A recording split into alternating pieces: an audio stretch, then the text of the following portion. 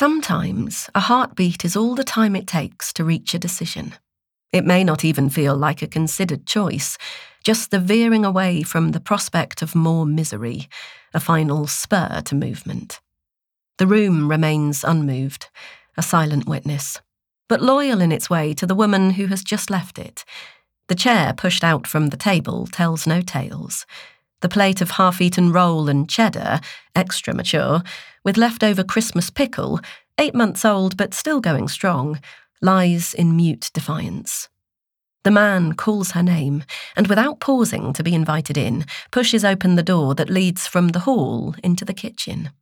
And why would he pause? He has already let himself in the front door without asking. He huffs and puffs his way around the kitchen, opening the fridge, flicking through the diary left open on the table. The diary doesn't give her away either. Its record of parish meetings, choir practice, and a planned visit to a local garden with her curate. A testament to a seemingly blameless life. Maybe there is something in the handwriting. A neatly formed hand, precise and clear, apart from a kink in the S's that look as if they would like to escape from the regularity of the line.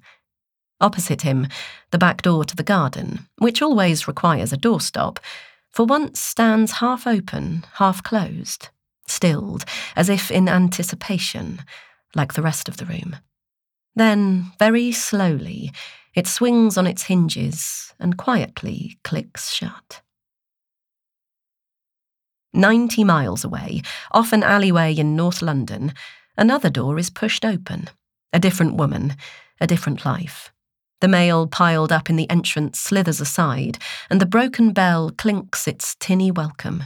First across the threshold is a solitary leaf, a twist of orange sent spiralling by a late August wind that holds within its warmth the piquant tang of autumn. The woman watches the leaf's spinning progress into the quiet darkness of the shop within. For her, autumn has always been a season of beginnings, punctuated in her childhood by the anticipatory thrill of new shoes, crayons, and pencil cases. Now, she only thinks of endings.